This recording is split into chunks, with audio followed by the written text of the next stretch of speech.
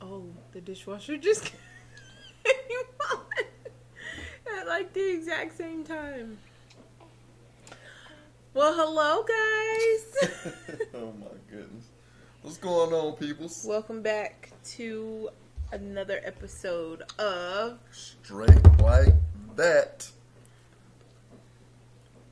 You're not gonna say it next time. I'm always getting dissed. Head down. It's fine. How's your day?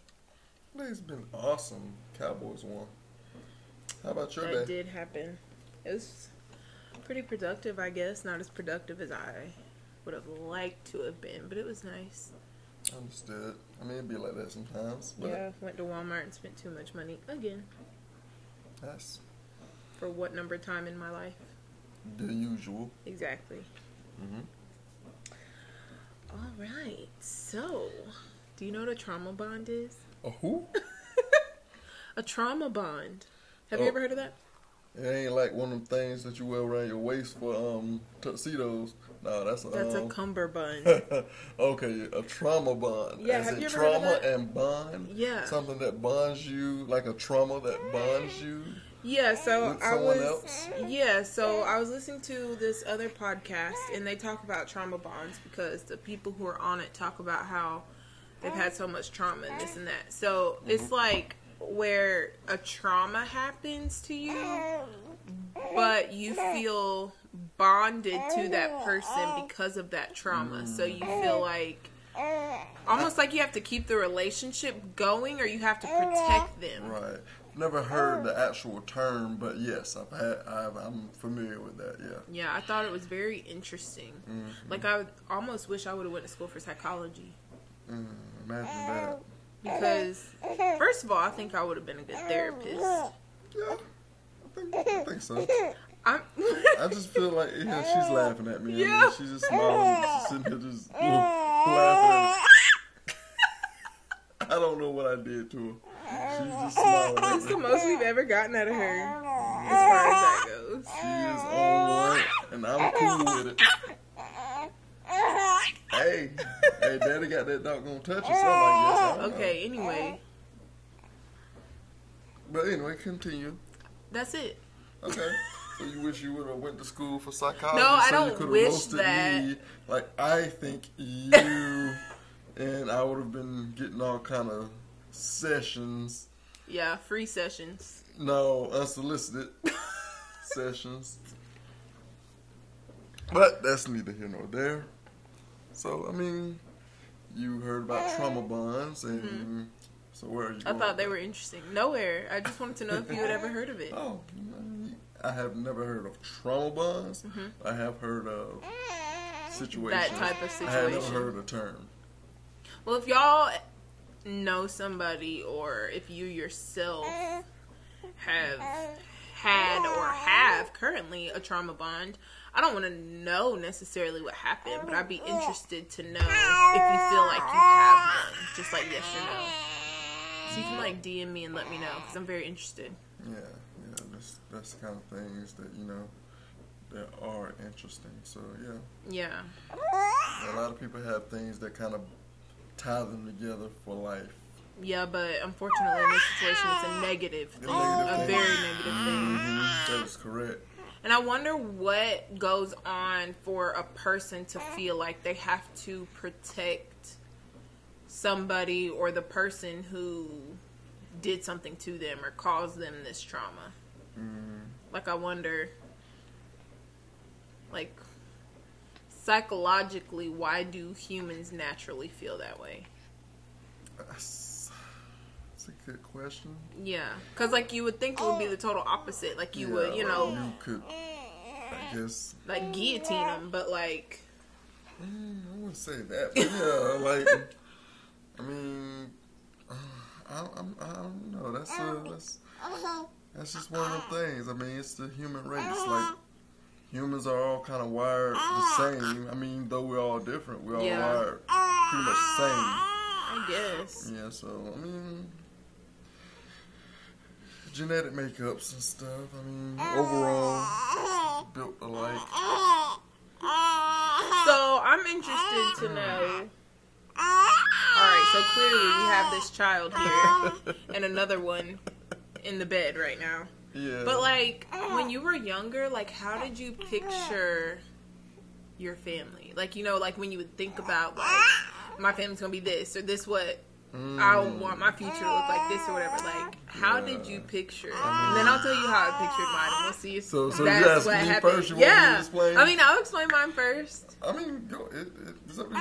Okay, Ladies first. Okay, so I basically kind of got what I always thought. Like, I never pictured the actual, like, people, so to speak. Like, I wasn't like, ooh, I want my husband to have this, or I hope my kids are like this, or whatever. Or I'm going to have, well, I will say, I always said I wanted 3 kids, 2 boys, and I wanted the girl to be last. Because I wanted her to grow up with, like, older brothers or whatever and be, like, the baby. I did say that, yeah. So, that's really the only thing that I, like, was like, this is what I want. But as far as, I more so thought of the structure. Yeah. Like, I knew I wanted to be married, obviously. I wanted, like, an 8 to 5 type job, weekends off, like, soccer mom type thing. Like, not a station wagon, but a Tahoe whenever I'm driving it, you know, when I get that. But, like, that's what I pictured. Like, I knew I wanted the family thing, but I wanted to be home. I wanted, like I said, 8 to 5 hours, weekends off, and that's pretty much what I picked. And I knew I wanted kids. Right. And at the time, I wanted 3. Yeah. I mean, I had always wanted 3 as well. I mean, the same thing. 2 boys and 1 girl. I always wanted a nice, tall, chocolate wife. And you know this is true.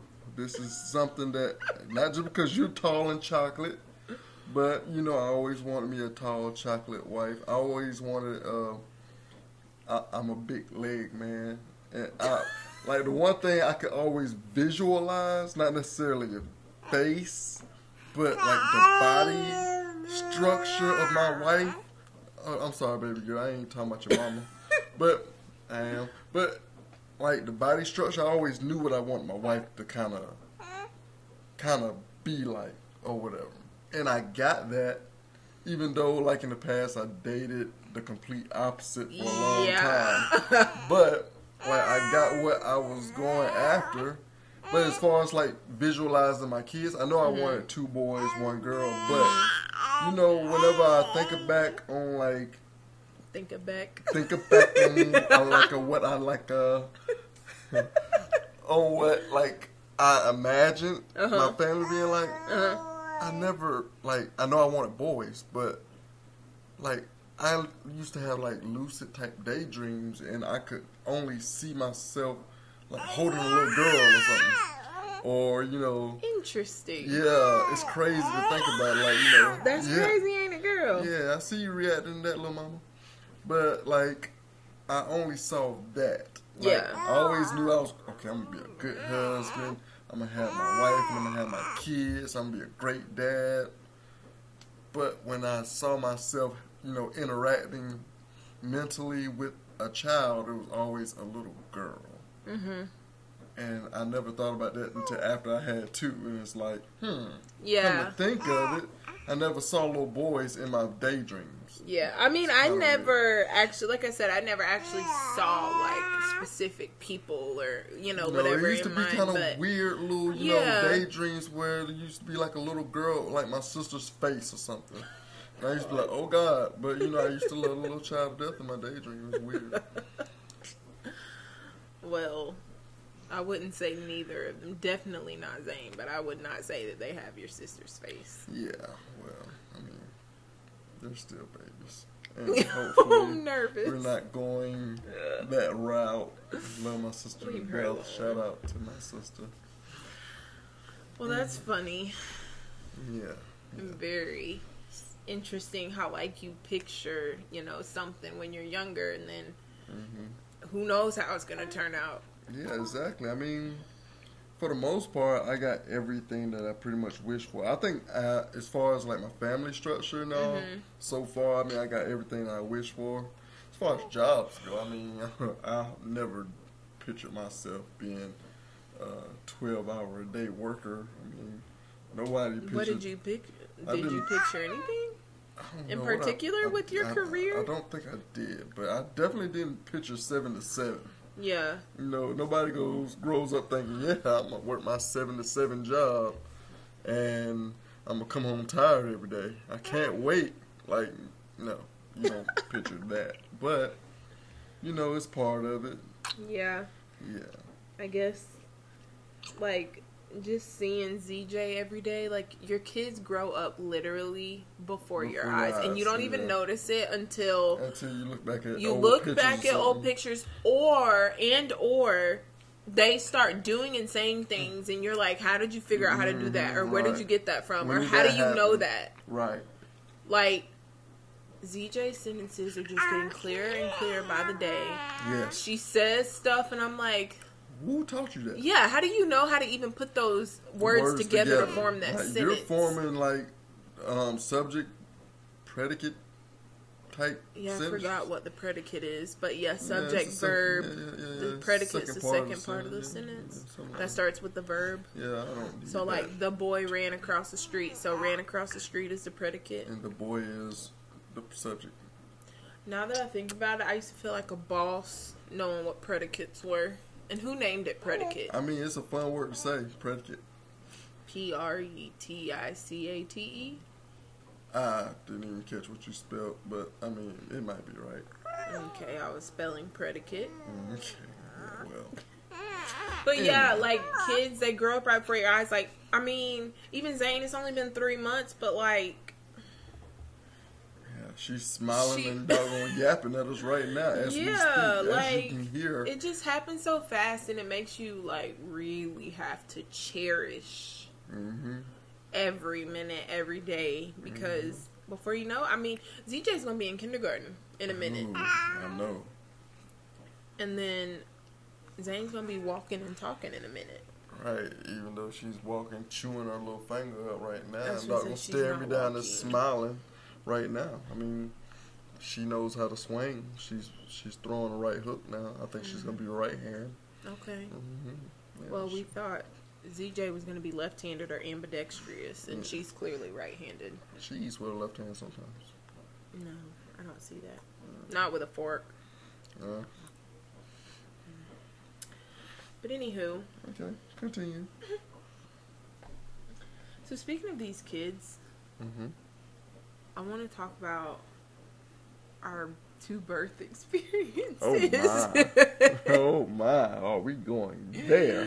Yeah, because I feel like we know some people who are either pregnant or wanting to have kids, and I don't know if they've ever truly heard both of our birth stories. Not that they're like way crazy, but I feel like it's interesting to know what happens in the process and like what you can expect. And yeah, I mean, it seems like everybody's different. Oh yeah, everybody's definitely different. But I feel like, I mean, everybody's is unique. But I just like talking about ours. I know a lot of people, my homeboys, a lot of different homeboys, especially like the toughest guys I know.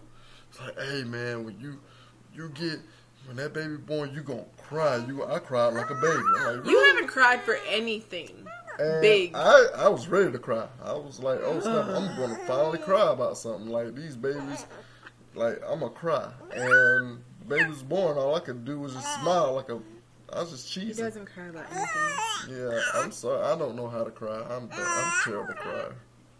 I was supposed to say, it has to be something really bad. Yeah, I only cry for like deaths. Yeah. That's the only thing that can make me react. Yeah. Okay, so we'll talk about ZJ's first, because hers was a little more, I wouldn't say I had a traumatic birth experience, but it was a whole lot more traumatic than Zane's was. I guess so. Yeah.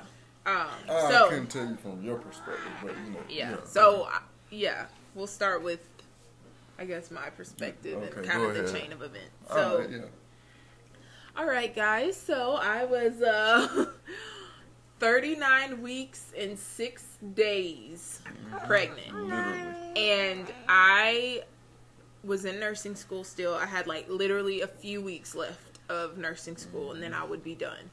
So it was timed perfectly. So I woke up that morning and I went and I took a test. I went to school and took a test early because I knew I was going to be due soon and I was either going to be induced or go into labor. So I went and took a test at school. I took it. It was fine. I went home. It's like, okay, I'm going to sleep. Z was at work. And, you know, when you're pregnant, all you do is sleep. So I was like, I need to get this rest because I'm clearly, you know, I'm going to be giving birth any day now. So I'm at home and my mom is off work. And my mom lives in Atlanta, if you don't know. So she was off that day. And I was talking to her all day pretty much because I knew it was close and I knew that she would need to be headed this way pre-Rona Right. to be there for the birth. So it's probably about 10, 11 o'clock in the morning and I am, you know, dozing on and off, but I noticed that my lower back has been hurting on and off. And it's not like, it's like a very, very, very mild period cramp is what it felt like. That's why it really didn't alarm me because I was like, that's kind of weird. It's just kind of, you know, hurts a little bit and then it'll stop and then it'll hurt a little bit more, then it'll stop, and I'm sleeping through it and I'm like, okay. So I tell my mom, I'm like, Mom, my back's been hurting for a little while this morning and it's coming and going, but it doesn't really hurt that bad. And she was like, okay, well, you need to start timing it. So I said, okay. So I open up the app on my phone and I start timing these quote unquote off and on pains, mild period cramps. And they're probably about 10 minutes apart at that point. And I'm like, I still don't think anything of it. I'm like, okay, they don't hurt that bad, but okay, whatever. So, you know, I get up. I think I finally woke up at maybe like 1 or 2 that afternoon. And they started getting a little bit worse. And I was like, okay, they're starting to hurt a little bit more. Okay, cool. So I forget what time it was, but I had to take some papers to Z's job, which is right down the street from our house. And by that time, they were getting a little bit intense. And I'm like, okay, I think I'm pretty much in labor at this point. But they're still, I mean, they're hurting, but they're not unbearable. But when I got to his job to give him these papers, I'm at the point where when they come, I can't talk through them. And they always say when you get to that point, and if they're close enough together, then that's when you need to go to the hospital. But mind you, it's probably, I'd say about 3, right? Yeah, it's around about 3 when you got the papers, yeah. So I take him up there. He's talking to me. I'm like telling him, okay, contractions finna come. And they come, and I can't talk to him through them. And I was like, okay. He's like, are you all right? Yeah. I'm looking at him sideways like, why you just get quiet all of a sudden? Yeah, and this is our first go-round. So, like, neither one of us really knew what to expect. He had never seen it before. I had never felt it before. Yeah, so it was completely new for both of us. So I'm like, yeah, it's fine. So I go back home, and I feel like they went from 0 to 1,000 within a very short period of time, because I don't know what time it was, but I got to the point where I was at home by myself. I was crying. I was walking around my upstairs. I tried to go into the guest bathroom and take a bath. I don't know why I did that, because I sat down and could barely get out. It was so painful. I went back to our room. I couldn't even dry off. I just laid on the bed and air dried through contractions. It was awful. And I was trying to let him finish his shift. He got off at, I think, 7 something at the time. And it was like 5:30. And I was like, I was trying my hardest to let him finish his shift, but I couldn't. And that's when I'm pretty sure I called up there. I called, yeah. Because you called me, I think. Well, I called somebody. I either called the little phone or whatever. I called you directly. Yeah, you called me down. And at that point, it was time to go. I knew it. Because I couldn't stand it anymore. And they were so close together.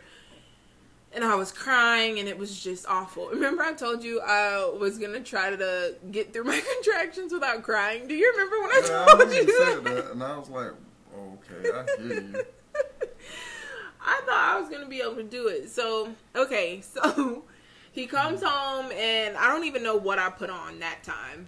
I had on, like, some pajama pants and, like, a muumuu or something. Like, nothing matched. I didn't care. I didn't give a shit. I was just like, it was just get me to the hospital. Oh yeah, I left this part out. I had called the nurse triage line at maybe, I think after I brought you those papers, after I got back home maybe, and she was asking me how far apart they were and everything, and I told her, and she was like, well, I recommend you go ahead and come to the hospital. I said, can I wait? She was like, well, you can, but it's almost, she's like, how far are you from the hospital? I was like, about 20-25 minutes. She was like, well, I don't recommend that because it's almost 5 o'clock. It's about to be rush hour, basically what little baby rush hour it is here. That's neither here nor there. She was like, I don't recommend you waiting because there's going to be a lot of traffic essentially, and you know, you might get caught in it or something. And so I kind of was playing that in the back of my head too, and I was just, anyway, so he gets home and I'm trying to make it down the stairs. That's awful.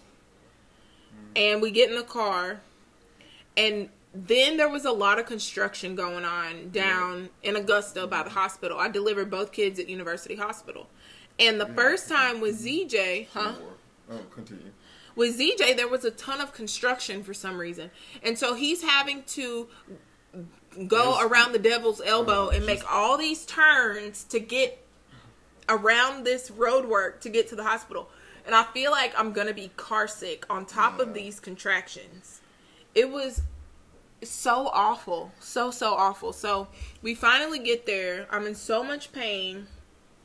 We get to triage, and I think Dr. Burns came in. My doctor was Dr. Burns. He works at University OBGYN, the office inside of University Hospital in Augusta. And if you need an OBGYN, I highly recommend him for more reasons than one. Yeah, he is amazing, and he took such great care of me.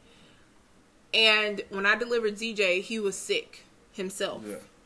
And he had no voice. He had been at the hospital, I think he said, for 24 hours. And he stayed there to deliver my baby. Yes. So anyway, if you need one, choose him. So we get there, we're in triage or whatever. Oh yeah, okay. So the nurse comes in and she's like, hey. She's like, okay. You know, she's being real like nonchalant. I'm like, I know you deal with this all the time, but like, I'm hurting.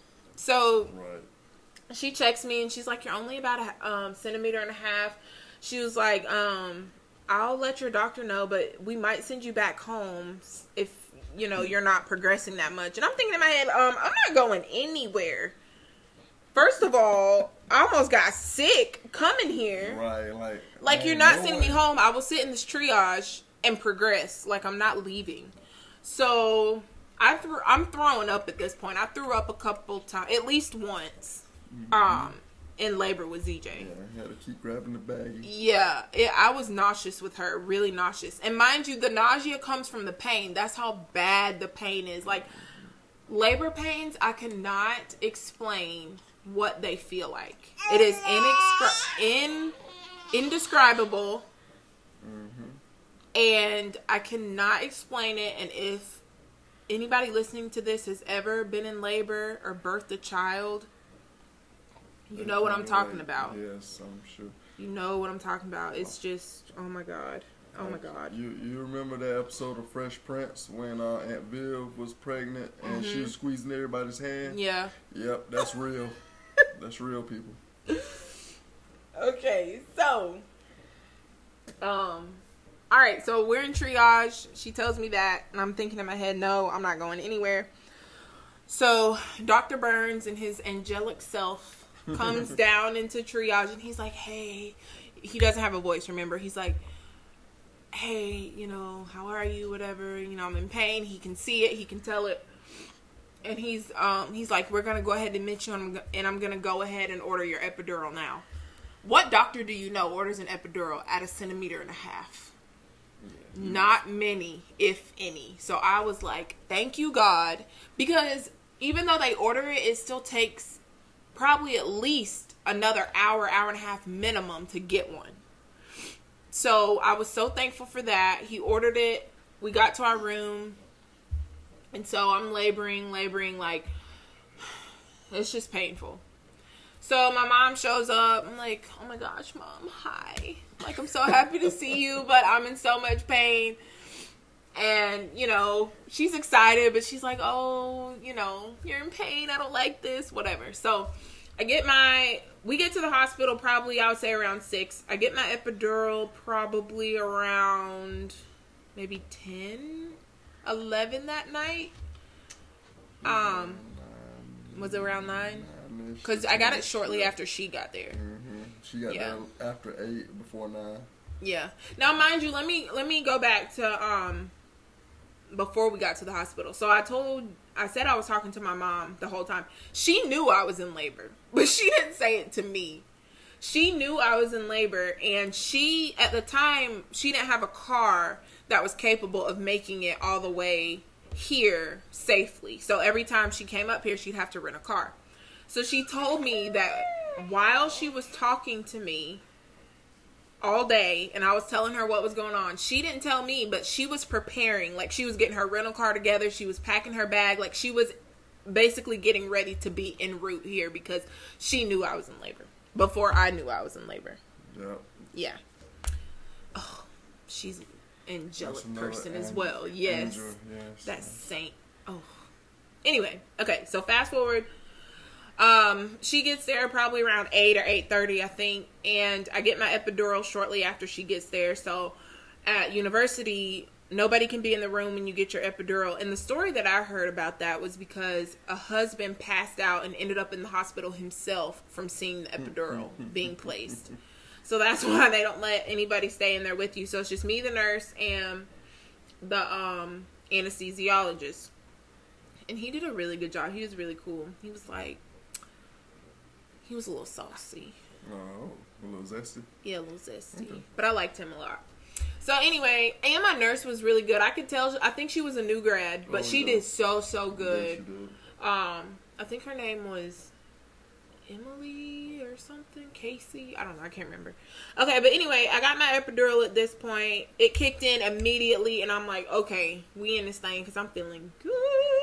Yeah. I couldn't feel anything. Nothing. I felt nothing. I couldn't raise a leg. I couldn't feel really anybody touch me. I felt nothing. So I was good. I was, just relaxing, just hanging out, talking to them and stuff. I did have the shakes really bad with ZJ, but I don't think I had the shakes with Zane, did I? I don't remember having the shakes. Not really, because you were still focused on that particular pain. Oh, yeah, we'll talk about that later. Mm-hmm. So I had the shakes really, really bad, and you get that with any type, well, I won't say any type, but with epidurals, you get the shakes. It's just where you're shaking uncontrollably. It's completely normal. You feel kind of cold, but that just comes with it. It was a small price to pay for not feeling that terrible pain. And shout out to the women who can do that naturally. That's amazing, but I'm just not one of those women, and I'm okay with that. So at this point, Z's like, okay, she's good. Her mom's here. I'm gonna go hop in the shower. Okay, cool. You got the epidural, I think. No, it was after, because I was good and Mom was there. Right, true. Yeah. True. So he goes to get in the shower, and in between all this, they're checking me periodically, making sure everything's going well. So he gets in the shower, and I think I was like 3 or 4 centimeters. He gets out of the shower, and I'm 7. Y'all, his shower was like 30 or 40 minutes long. Mm-hmm. It was nothing, and I went from like 3 to 7 centimeters in that time. Mm-hmm. So they check me. I'm at 7 centimeters. We had this one nurse. She was so funny. And when she checked me behind my nurse. Like I said, I think my nurse was a new grad, so she had some people kind of helping, checking behind her, make sure she was assessing me properly, which she was. Mm-hmm. So the second nurse who was helping her, She checks me. She's like, I feel hair. Basically saying she felt ZJ's hair. Like she could reach up in there and feel her head, literally her hair. And so at that point, she starts getting the table ready. They have this table. It's a sterile field with all the tools and drapery and all that stuff on it. I mean, it's like getting ready for a big, like it's a big deal. Yeah. So they start getting the table ready and everything. And then after that, I think they checked me again, and that's when I was complete. And they were like, all right, we're finna have a baby. So I start practicing pushing. They have you practice pushing before the doctor actually gets there. They really only come in when it's like showtime. But my doctor's amazing, and he actually came in periodically to check on me. So that's why you should choose him. But anyway, I start practicing pushing. I will say I did not push effectively with ZJ at all. Number one, I couldn't feel anything. And I think it's important to be able to feel something. And I'll explain why once I talk about Zane's birth story. So I couldn't feel anything. The way the nurse was like explaining to me how to push, I was doing the opposite. So that wasn't effective. ZJ was 8 pounds and 8 ounces. And while people have had larger babies, that's a large baby. And apparently I have, I guess, a narrow vaginal canal. I don't know. Basically, she was too freaking big to come through there. Crazy, yes, please don't. Okay. So all of those factors contributed to what would have been a extremely traumatic birth had I been able to feel it. But luckily I couldn't. I pushed for what seemed like forever to get her out. She was stuck under my pelvic bone, and with the ineffective pushing, we got to the point where Dr. Burns in his angelic sixth self said, okay, I'm going to use this vacuum, which is not an actual vacuum. It's like a little cup that they pop on their head. Yeah, it's like a little circular suction cup that they put on the baby's head. And I don't know what he does with it, but it suctions their head and helps pull them down and out. He had to use it for both my kids. So with this particular situation, he said, okay, this is the last resort. I'm going to use this vacuum. And if we can't get her out with this, you're going to have a C-section. And that was all the motivation she needed. I blocked the entire room out. And mind y'all, I swear to you, there were probably 10 people in this room other than myself. There were a lot of people. Pre-Rona, for sure. So I blocked everybody in the room out. And I said, girl, we are not having a C-section. That I do not want a C-section. Period. So I said, we finna push this baby out with the help of this vacuum, and that's gonna be that. So that's exactly what I did. But like I said, I couldn't feel anything. She was big. I wasn't pushing effectively. I tore so bad. He cut me. So he cuts his episiotomies, which is where they cut, we call it the isthmus area, but it's the area between your vagina and your butthole. He cut an episiotomy. He cuts his in a diagonal slit. Most doctors cut them straight down. He cut his in a diagonal slit. But I tore straight down. So I had a cut to the side, and then I was busted open straight down. So you can imagine what kind of recovery I had. I'm pretty sure I sat on pillows on the couch for a good 2 or 3 months. Yeah, it was a long time. So, that was bad. They couldn't figure out if my water broke because I never felt it break. I'm thinking it possibly broke when I tried to take that bath and I was already in water. So obviously I wouldn't feel it. So they couldn't tell if my water had broken at some point because they did not break my water. So between the episiotomy and the tearing being so bad and the issue with my water breaking, I had to go to the OR still after she was born so he could stitch me up because I tore so bad and so far down that he could not see in the delivery room to properly stitch me up. So as soon as ZJ came out, after they, wrapped her up and did her APGAR scores and stuff, which tells you how healthy the baby is at birth, essentially, I was taken off to the OR for, how long was I gone? It felt like forever. It did. And then ZJ had to go immediately. They literally, it wasn't like they pulled her out and put her on my chest and we had that moment and he cut the cord and oh my gosh, that was so exciting. They took her over to the side, did her stuff, wrapped her up. They held her up in front of me and then took her immediately to the nursery. Mm-hmm. I didn't see the child for what felt like another 12 hours. Yeah, you ain't see it till the next day. Exactly. Almost. We had to stop by on the way to the postpartum recovery room. We stopped by the nursery so I could look in the window. Mm-hmm. That was very saddening. I mean, I was tired. I was exhausted, so I was able to sleep. But, like, the next morning I was waking up like, where's my baby? Like, I haven't seen her. I don't quite remember what she looks like. Yeah. So, something weird that I was doing in the OR, which I don't know why, as tired as I was like, they had to give me more, I think a little bit more medicine through my epidural, and it's like I was so drowsy and I was so sleepy and so exhausted, but this is the type of person I am. I was intentionally trying to lift my leg up knowing that I had that medicine in me. And I think I was doing it because he knew it, and they gave me some more medicine. Then all of a sudden, I couldn't lift it at all. I was like, "What is wrong with you? Why are you doing that?" I was so bored, and I could not fall asleep for whatever reason. So once they did that, I was like, "Well, I ain't got no choice. I guess I will go to sleep." Mm-hmm. Yeah, I was just the athlete, and you trying to fight through. And they were up in those stirrups, so I was like, trying to lift it so hard. He was like, give her some more medicine, please. So, anyway, so we got her back the next day. All was well. Clearly, y'all seen her all over social media. She's perfectly healthy and just extra. But, that was our first birth story. What's your take on it? Oh, man. Do I need to start from the very beginning? I don't know. This might have to continue for the next one, or this might be like an 1.5 hour long episode. Well, I'm just basically. No. You tell everything you want to tell. I'm gonna tell what I want to tell, man. Yes, go ahead. Well, I was at work. I was very close. I don't supposed to have my phone on the floor, but my crew leaders, they knew what was going on. I was like, hey, I'm gonna be on my phone today. Like, I gotta keep an eye on my phone. So it is what it is. So.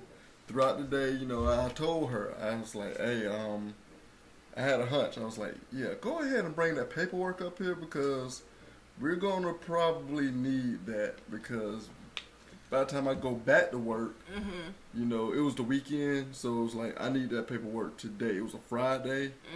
It's like, let me get it to HR before they leave for the weekend. Yep. So by the time 3 o'clock hit and I ran out there to the gate and met you, we sat there, we were discussing how you doing, and she would pause, just quiet.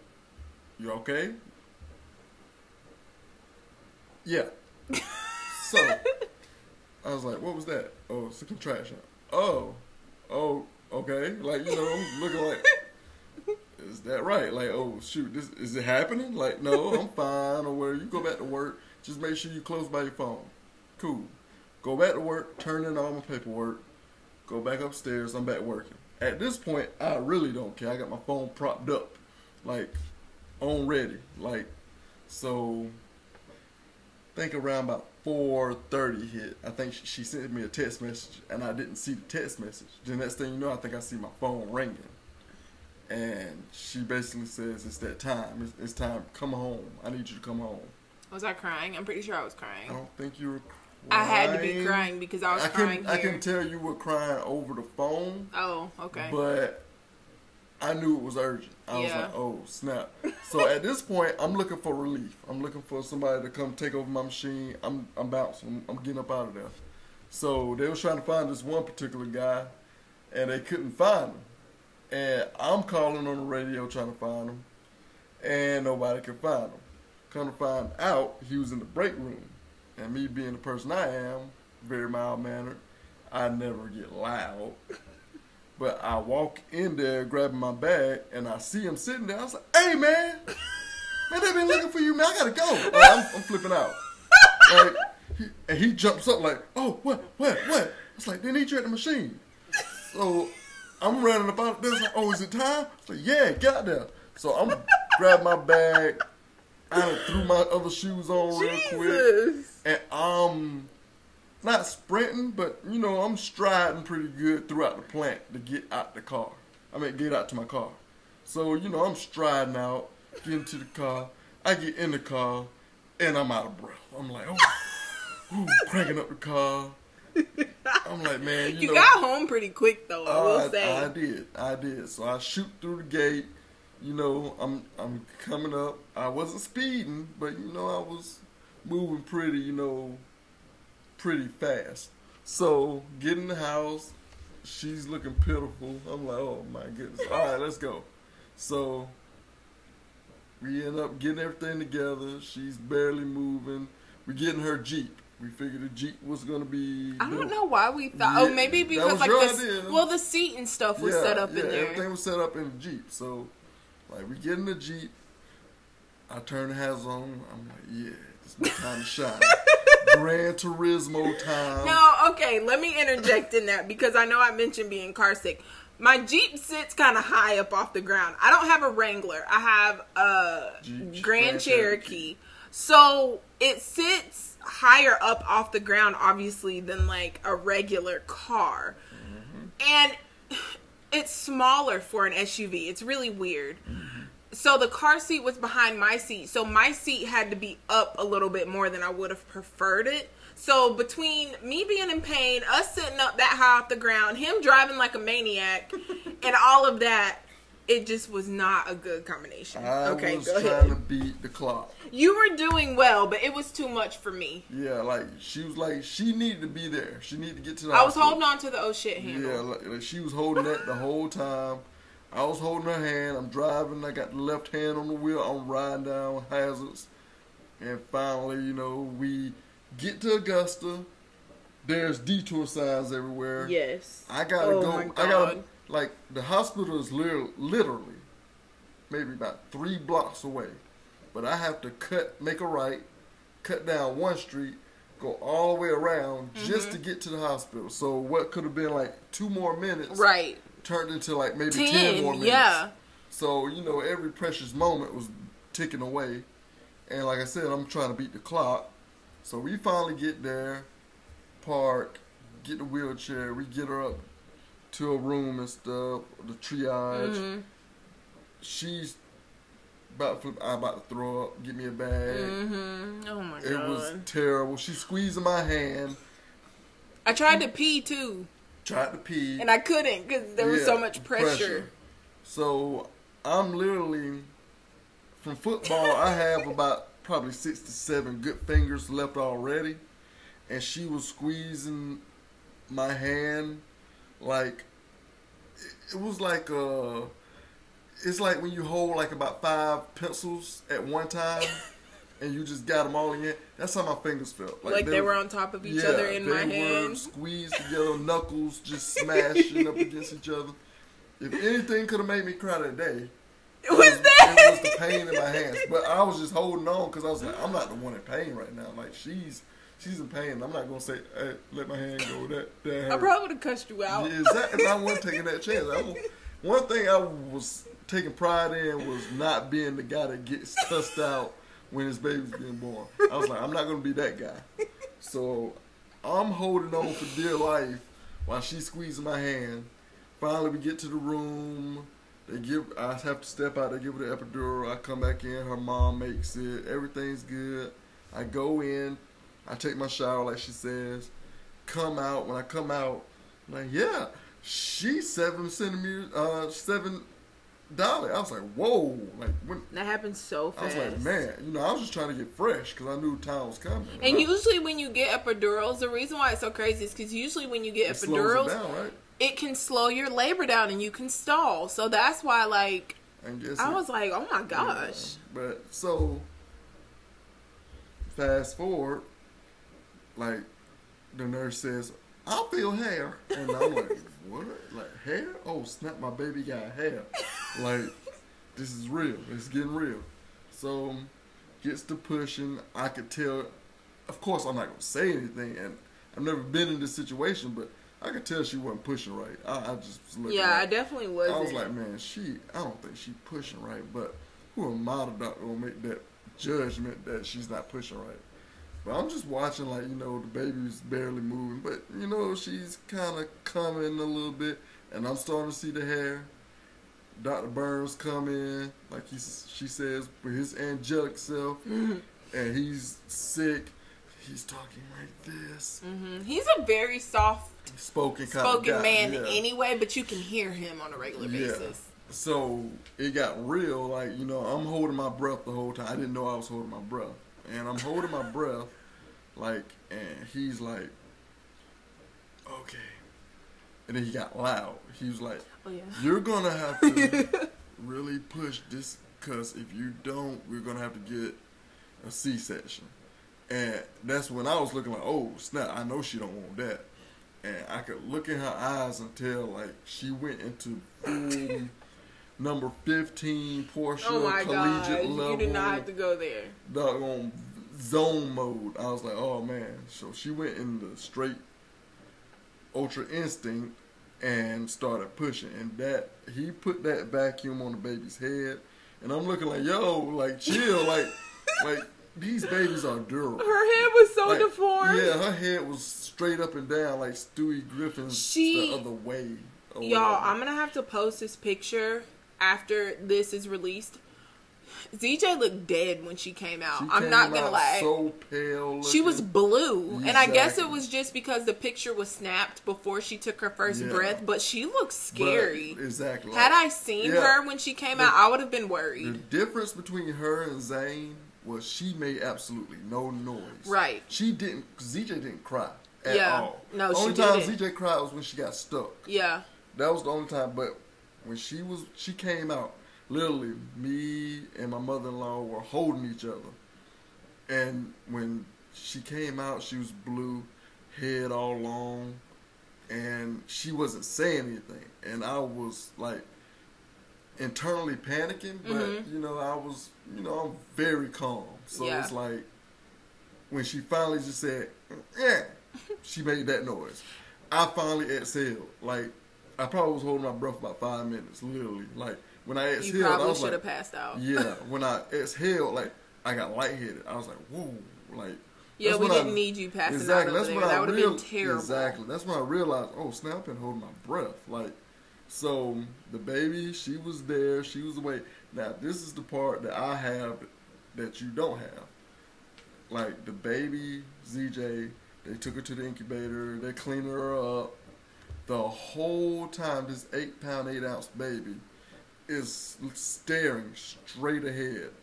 And I look over, and she's looking dead at me. Like, I'm talking, and across the room. Across the room, she's looking dead at me. I'm looking like, so I'm kind of moving a little bit, and she's following me. I'm like, yo, this baby already looking at me. And babies aren't even supposed to be able to do that with their eyeballs supposed to be able to see.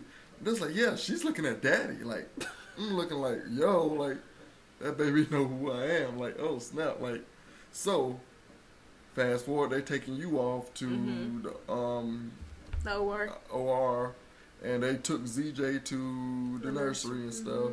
And me and my mother-in-law, we're just sitting in a room. I'm like, man, I gotta find this nursery. I'm bored. I don't know when they're gonna be back. Right. So I'm searching around. I finally get to the nursery. All the babies in there crying. ZJ's the only one not crying. And as soon as I step up quietly, she wouldn't even be paying attention. It's like the little girl just had a sixth sense. It's like she'd turn over and look at me. Like, oh, I feel him here. And she'd turn around and look. I'm like, yo, like, it was kind of spooky. Like, this little girl's very intuitive. Like, she is. Like, every time she gets that from me. I think so. Like, every time I walked up, she would stop doing wherever or stop looking in whatever direction, just look at me and just get to staring. Like, I thought that was like something for me. Like, I was like, yeah, she done took my heart. Like, it's a wrap. She got me. She got me. She wrapped you immediately. Yeah, like, and she was so just bright, white, yellow, just head full of hair, big old eyes. She's gorgeous. That little fat nose like me. I'm looking at her like, yo, like, you are a beautiful baby. With your, I can't tell who you look like, but I can tell you look like me already. Well, I want to go back to when she came out because I completely forgot to say this. So I couldn't feel anything. And I think that was God's way of keeping me calm because I am a very anxious person. And I get worked up in a negative way easily, I guess. Yeah, you're very, almost pessimistic in a sense. Yeah. Like, you think the worst I worry a lot, yeah, right. You think worse before anything. Right. And anyway. So, I honestly think the reason why God made it to where I couldn't feel anything was because when she came out, like you said, she didn't say anything. And when I saw the pictures, she looked dead. So I think I did not know she was out. So I think me not being able to feel her come out and not knowing she was out kept me calm for those seconds or whatever that she was not saying anything because I would probably have flipped out had I seen her or realized that she was not crying immediately like I know she should have been. Exactly. So I think that was done on purpose. Yeah, I was looking at her and I was just because I didn't even know. Yeah, I was like, didn't know she was out. And what are we doing? There staring at her like, yo, make her say something. Like she's not crying. Like you see all the movie shows where baby's born, they come out crying. This baby did none of that. Yeah, and sometimes they don't. Yeah, she didn't do that. On the other hand, Zayn came out. Let's talk about hers. Crying. All right, so Zayn's was different in a good way, in many ways. So with hers, this time, obviously we knew what to expect. I knew what to expect. But with her, I was over it. I was hoping that at 37 weeks the child would come. I was so over it and so ready to not be pregnant. I was like, what is going on? So I go on maternity leave. June 1st was my last day of work, and I was 37 weeks. And I was just like, okay, you can come now. And so a couple weeks passed, still nothing. I'm going to the doctor every week. I'm not progressing. I'm not dilating. Nothing. I'm like, oh my gosh, I'm going to have another 40 weeker or more. And we knew, Dr. Burns kept telling me, it's better if she comes earlier so she doesn't get as big so we don't have that same problem. And I completely agreed. I was like, yes. So we actually had set an induction date. I had an induction date with both. But we had went ahead and set an induction date with Zayn as well, hoping that she wouldn't get that big. So I was like, screw this. I'm finna try something myself. So I tried the good old, if you've ever heard of Scalini's in Atlanta, they have an eggplant parmesan that supposedly has put multiple women into labor. I don't know what it is about it. But I was like, it won't hurt. It'll be good food, and it won't hurt to try. I was 39 weeks and 2 days. No. When I made the eggplant parmesan, I think I was 39 weeks in a day. Or 39 weeks exactly. And I was like, you know what? I'm far enough along. Let's do it. So I slaved over this eggplant parmesan. And I say slaved because it took me forever to make it.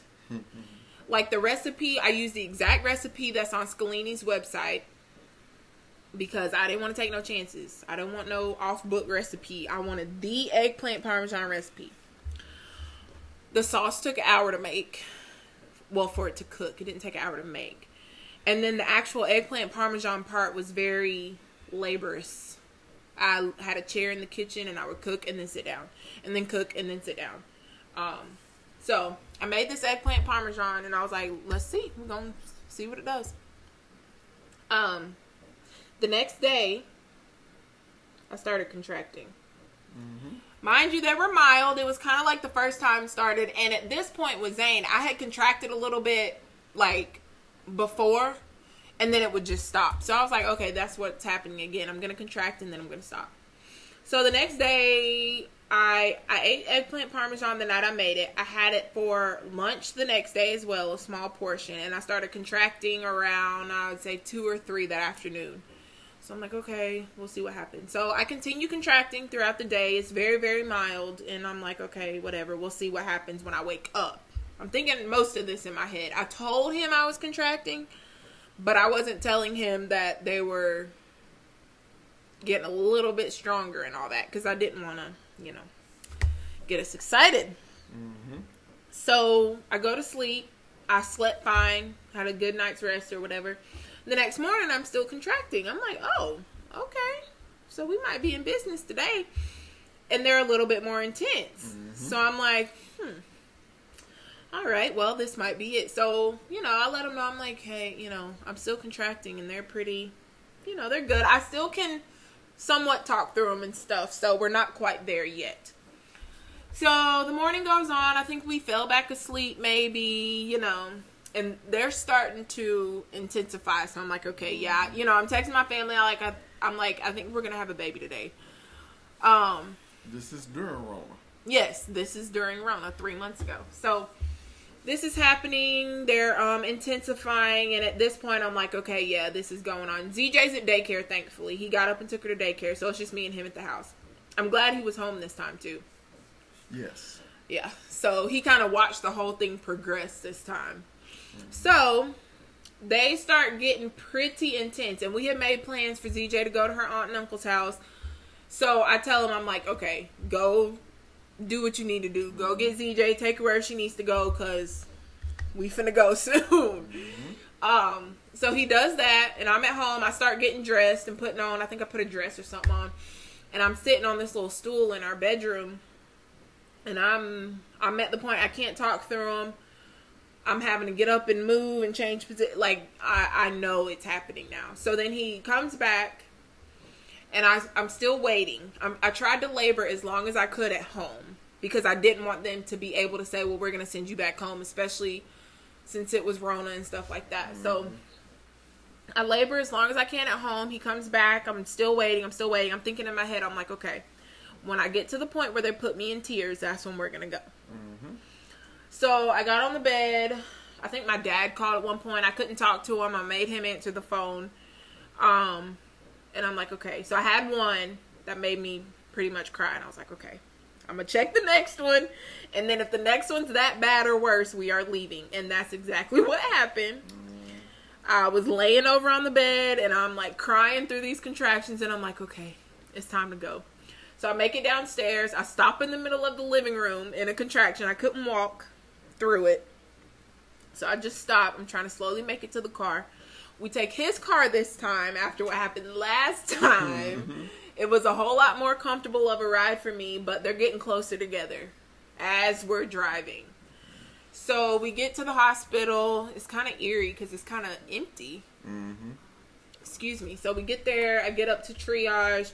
And it was weird this time because last time they let him keep the car like at the little drive-up thing at the hospital until I got my room and stuff. Then he went back and moved it and got our stuff or whatever after we were settled. But this time, one of the guys who works there or whatever wheeled me up to triage and they told him to go move the car. And I'm like, okay, like why can't he come with me right now? But anyway, so he does that. I get into triage. I'm standing there. I'm having to like get out my own insurance cards and my ID for the nurse and stuff. And I'm like, listen.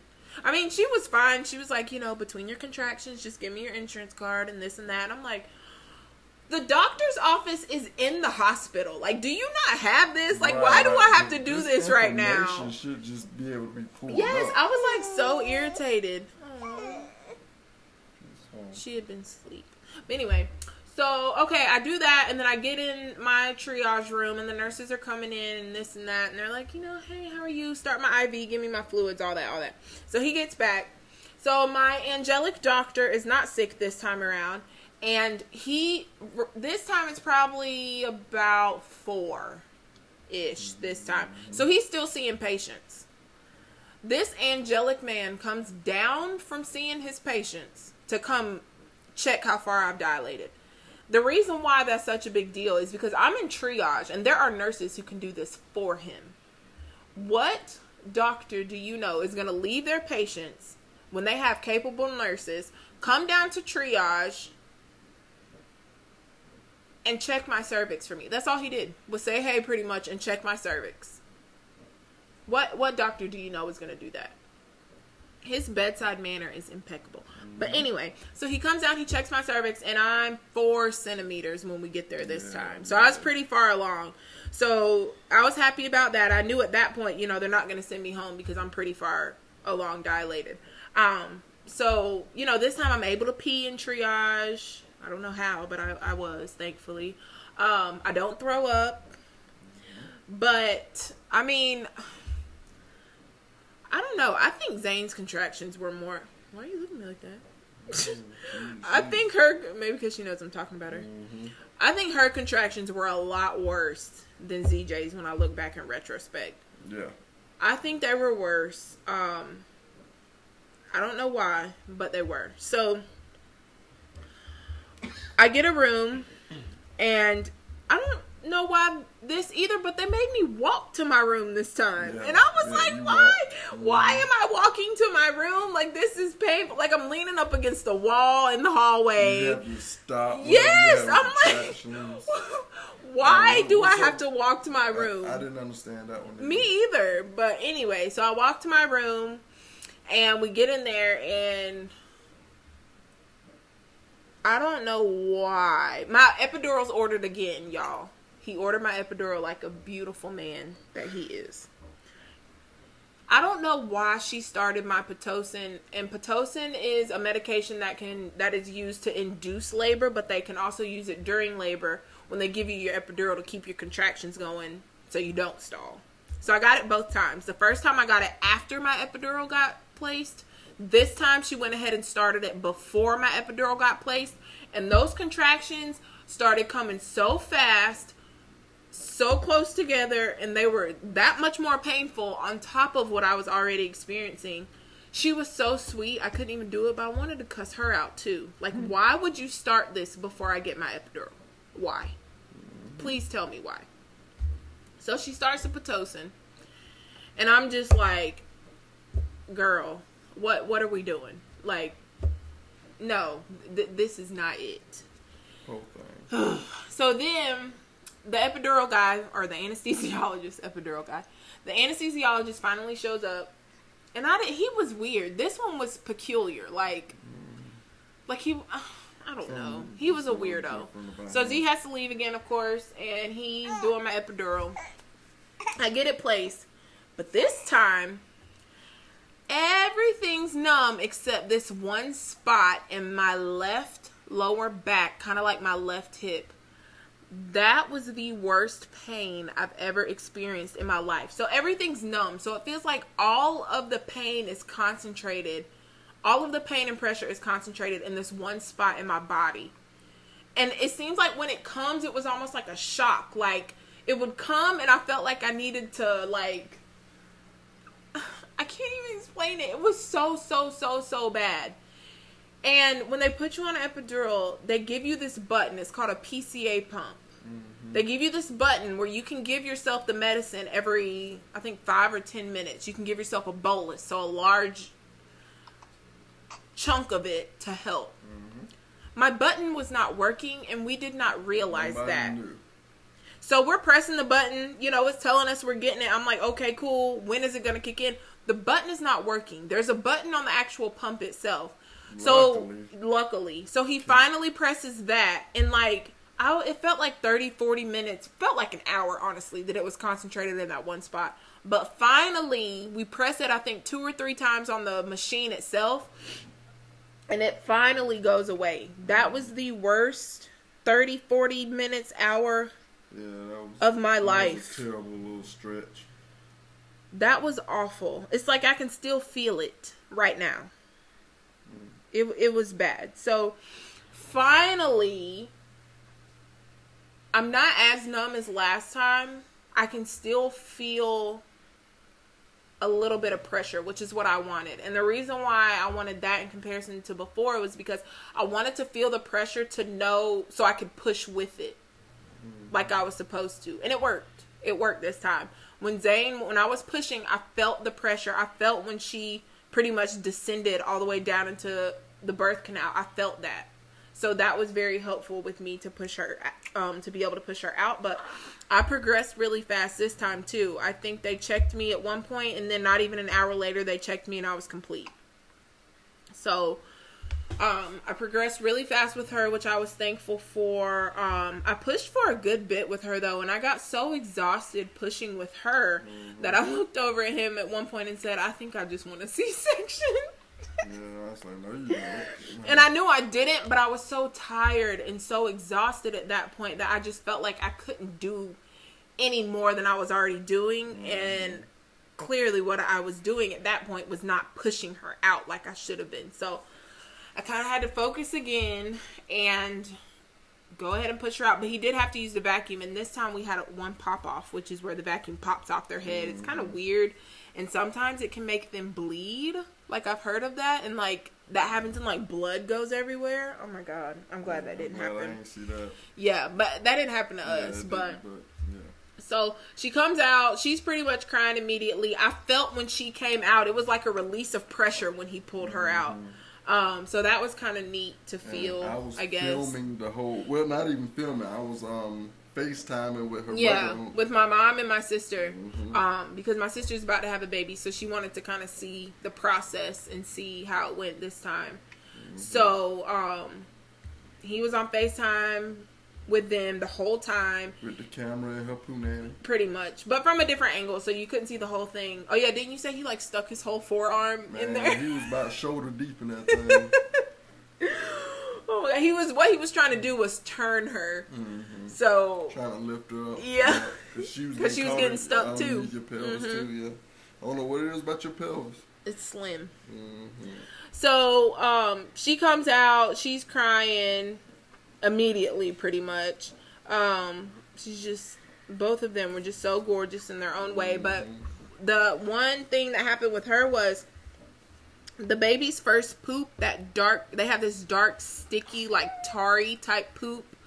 It's called meconium, and sometimes they can pass that, they'll poop in the womb. And she did. I don't know how much, but she did a little bit. And sometimes it can just happen from the pressure of the contraction on the baby, or whatever, but she did that. So when they broke my water with her, they actually broke my water this time, so we knew when it happened. So when they broke my water, when the water came out, it was, they call it meconium stained. So it was like probably like a brownish, greenish, blackish color. I didn't see it, but sometimes they'll go ahead and take you to the OR for C-section when they see that. I don't know what the criteria is for when they do or don't, or what they decide to do. But he let me continue to labor and have her vaginally, which I was thankful for, but she did pass that in the womb. So when she came out, usually they'll take the baby to the NICU. If that happens, just to check them and make sure they don't have anything nasty in their lungs or anything like that, because they can't inhale that, and clearly that's not safe because it's poop. So what they did was they had the nurse practitioner from the NICU, I think, come in the room, and she assessed her and examined her, and she was fine, so they let us keep her, which I was thankful for. And so that was one thing that was different about her birth. But overall, I did have an episiotomy again, but I did not tear nearly as bad. So he stitched me up. I passed my placenta. He stitched me up in the room. I was able to just relax over there while let him do his thing while Z was over with the baby at the table, cleaning her off and getting her together. So it was a much more pleasant experience. I could walk after this birth. I couldn't walk after my last one. She's excuse me, she stayed in the room. She wasn't gone for hours on end. Because when I had ZJ, they had to wheel me to the postpartum recovery room. I couldn't get up and walk for, I think, like a day and a half or 2 days. I didn't get out of the bed at all. Felt like a while. It was bad. And when I got up to finally take my first shower, I was in so much pain, but that was the best shower ever. But with Zane, I was able to get up and walk. I felt pretty good. I was obviously still in pain. I mean, I did just birth a human, but it was a much better recovery overall than ZJ's was. And I had relatively short labors for each one of them, especially for ZJ to have been my first baby. You know, completely healthy pregnancies both times. So yeah, what's your take on Zane's? I mean, the only difference, because I was there with you the whole time. Yeah. when I had to get up and take him to daycare, and then I called my sister on the way to daycare, telling her, like, you know, about that time, be ready to pick up ZJ because I'm not going to be available. Right. So thankfully they were available. Yeah, they were available. So I got them to, you know, kind of ready for that. And then I had take the car seat and everything over there a little later once you started kind of contracting a little stronger. You went and got her, right? And took her and put the car seat over there, or did they go pick her up? No, they went to pick her up. I just took the car seat. Oh, I thought you went and got her. No, I took the car seat and I hooked up the car seat for him, and I told my sister. Weird about car seats. Exactly. So I basically gave my sister the rundown, like, hey, I'm not gonna be available. Just go pick her up. Yeah. It's game time, basically. Pretty much. So we end up, you know, coming back. When I got back home from that one, you were struggling and stuff, and got everything loaded in the car, got you loaded. We forgot her. We forgot the baby bag. Oh, yeah, we forgot the baby bag. But, you know, luckily, you were able to go back and get it the next day, yeah. You know, so, drive full speed down the road again. It was a nice, smooth ride because I'm in the car. It was a whole lot smoother this time. We were in the car. I was low to the ground. And I was flying. You were. Because once we... You didn't even know. I don't think I didn't. No, well, I didn't really care. Like, I was in so much pain. I was like, just get me there. Where were we going, 100? Yeah, I was shooting down 520. Yeah, I mean, we got there fast. Yeah, I got there real fast. But, yeah, birth of children bring out the, you know, speed in me. They're just such wild experiences. Like, I'm so thankful for both of our birth stories, I guess. Like, I love talking about them and looking back on, like, I could tell these stories 1,000 times and never get tired of them because it brought us these beautiful babies, and it's like the experience is crazy. Like, yeah, it's like you look back on it like, wow, like that's wild. Yeah, like I had 2 whole babies. Like I birthed both of them. Yeah, like I'm a whole daddy in these streets. Like, yeah, like I just like love God talking about it. To bless me to be a father. Bless us to be parents. Exactly. And we're something else. Yeah. But yeah, so, you know, that whole experience, just getting the, you know, it was just different. Like everything you said, and my perspective was just, you know, I was just along for the same kind of ride. Yeah. And everything worked out. I mean, the child, Zane, stayed in the room. I was able to cut the umbilical cord. Oh, yeah, I forgot about that this time, and he nicely asked me, he's like, do you want to cut the cord? It's like, yeah. Yes, I did. What did it, like, when you cut it, what was it? Was it, like, squishy or, like a rubber band or, like... I guess it was like cutting some chitlins. Ew. Like with a little small pair of scissors. Have you ever cut chitlins before? No. Okay, but I like them. Yeah, it was almost like cutting down like a thicker chitlin. Yeah. But yeah, like basically did that. That was pretty cool. We stayed. We came back home. I mean, it was just. Yep. I got me some Chick-fil-A after. Chick-fil-A, Lord Jesus. Yep. The first time I had some cold cookout because I was gone for hours to get stitched. This time he went downstairs, got us some Chick-fil-A. I had me a big ass Coke. Oh my gosh, it was so good. Had me some water. Like, this time was so much better all around. Yeah, we were just better prepared. And we had a crappy room. Like, we didn't have the big, nice room with the window, but it was a much better experience. And I slept better in there, too. Like, the overall sleep experience for me was a lot better. Oh, no. The postpartum room was better than our last one. This time we had the nice big room with the window. Yeah. Like, it was pretty cool. But yeah, these experiences are pretty cool. I mean, love talking about them. It's fun to talk about. And I just look at these children, the way they look at me, and I'll be like, wow, you used to live in my box. I knew that's where that was going. Anyway, all right, we've kind of gone over time for this one, but I thought it was interesting enough. If you're listening and you have questions or want to ask me questions or ask us questions, or, I mean, even if you have any topic ideas that you would like us to talk about or get our perspective on, just DM me on Instagram or Facebook. Yeah, and, about the topics. Yeah, he's all about the topics. But I like for people to ask me questions because I like to tell stuff sometimes. Yeah, you like you love your motherhood type stories and stuff, and marriage I love and motherhood bonding with other moms over motherhood, over social media. Like, there's so many people I went to high school with who are having babies now, and it's like we're reconnecting because we're now mothers. True. And we can exchange thoughts and statements and stories and stuff. So anyway, I'm gonna post the pictures of what ZJ looked like when she came out. It's scary, y'all, I promise. So look out for that. But thanks for joining us again. I hope you enjoyed it, and I can't wait for the next one.